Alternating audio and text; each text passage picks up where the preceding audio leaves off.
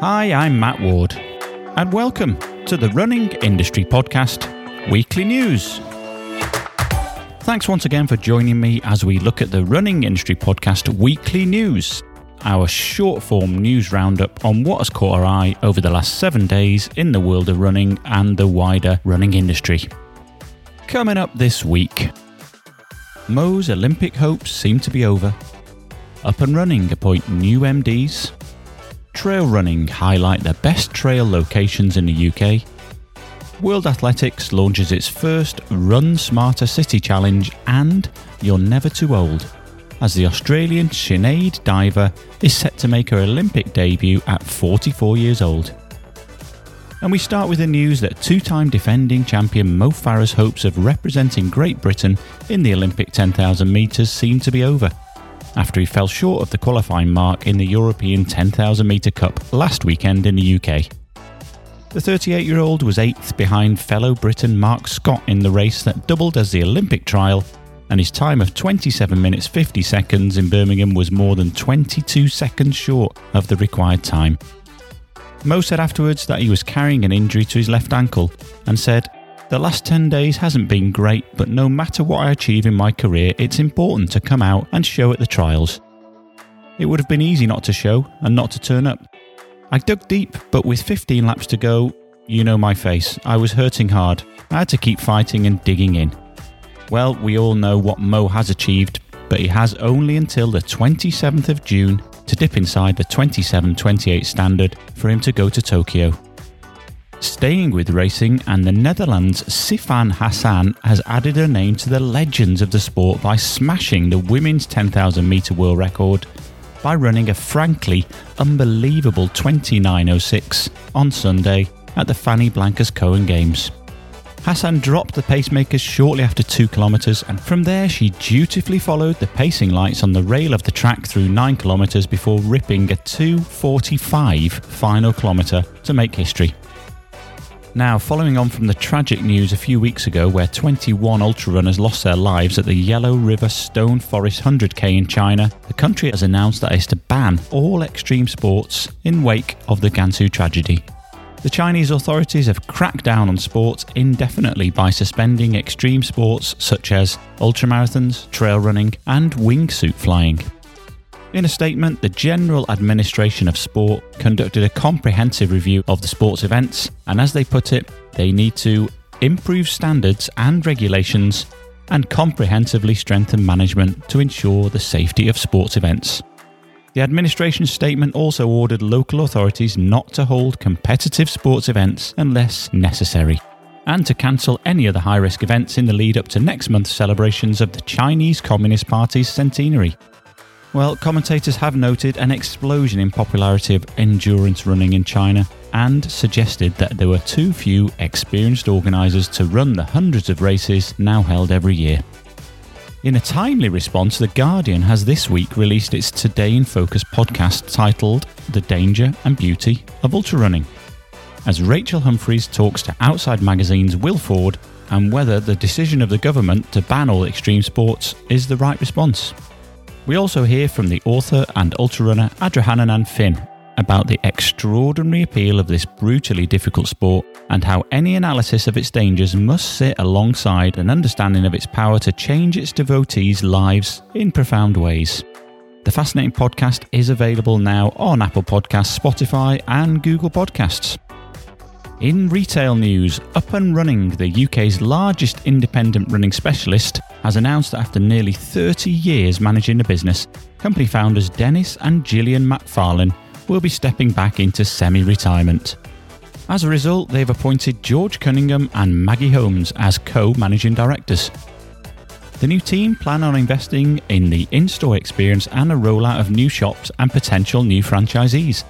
George Cunningham stated, "Up and Running is in an enviable position on the high street, but will only remain relevant by constantly improving what it does. Runners across the country shop with Up and Running for the high standards of service, advice and support, and it's by maintaining and improving on these core values that will further strengthen our position as the best and grow our reputation amongst the running community."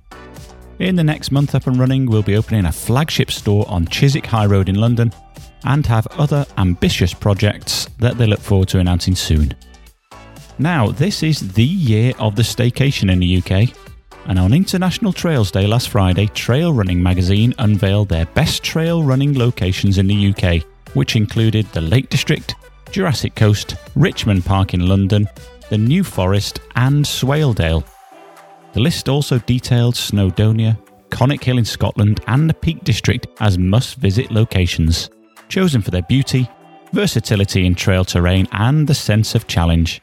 You can view the full list and get inspired via the link in the show notes. In product news, Garmin have launched the Forerunner 55, an easy-to-operate GPS smartwatch designed for people of all abilities.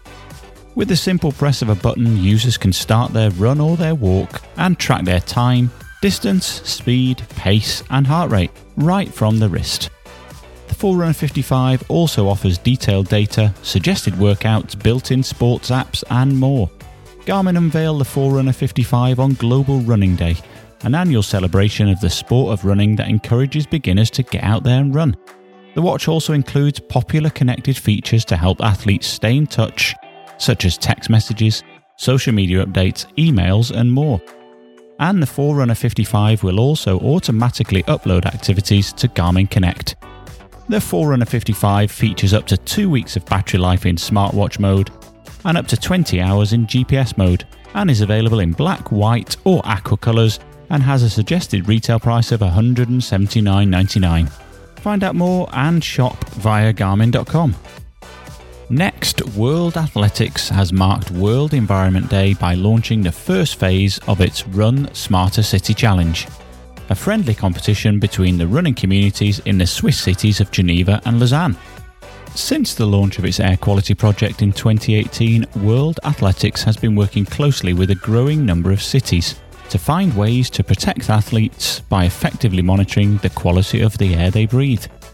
World Athletics President Sebastian Coe said, "The health and welfare of our athletes and the more than 1.4 billion people around the world who run regularly is our primary concern, which is why the Run Smarter City Challenge is such an important tool for us and our wider running community."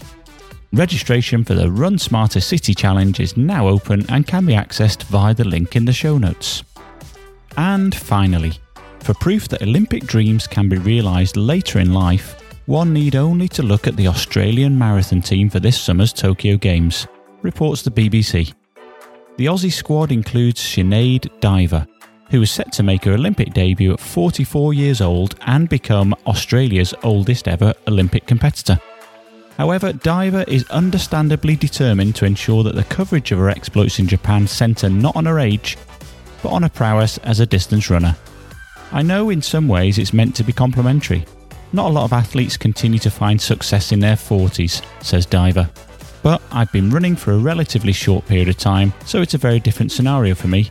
Succeeding at any age is all about your mindset."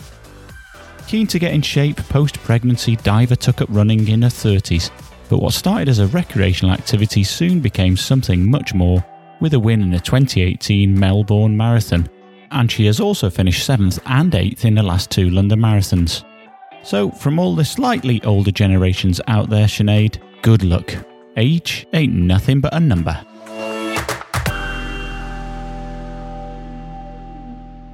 So that's it for this week's edition of the Running Industry Podcast Weekly News. If you're a brand, event, organisation or news outlet and want us to feature your news story on the weekly news, just get in touch via the links on the show notes or on social media at Run Industry. Remember to subscribe to the Running Industry Podcast wherever you get your podcasts, and also listen and subscribe via the website runningindustrypodcast.com, where you can listen to all of the Running Industry podcasts and get the new ones as they are released. You can also follow us, of course, on social media via @RunIndustry, and if you'd like to support what we do, you can pledge via Patreon. Links on the website and in the show notes. Thanks once again to all of our listeners for the support and this week's weekly news. Make sure you keep listening every week and also rate and review each episode, and be sure to tell your friends. I'm Matt Ward, and the Running Industry Podcast is a Supersonic production. And until the next time, goodbye.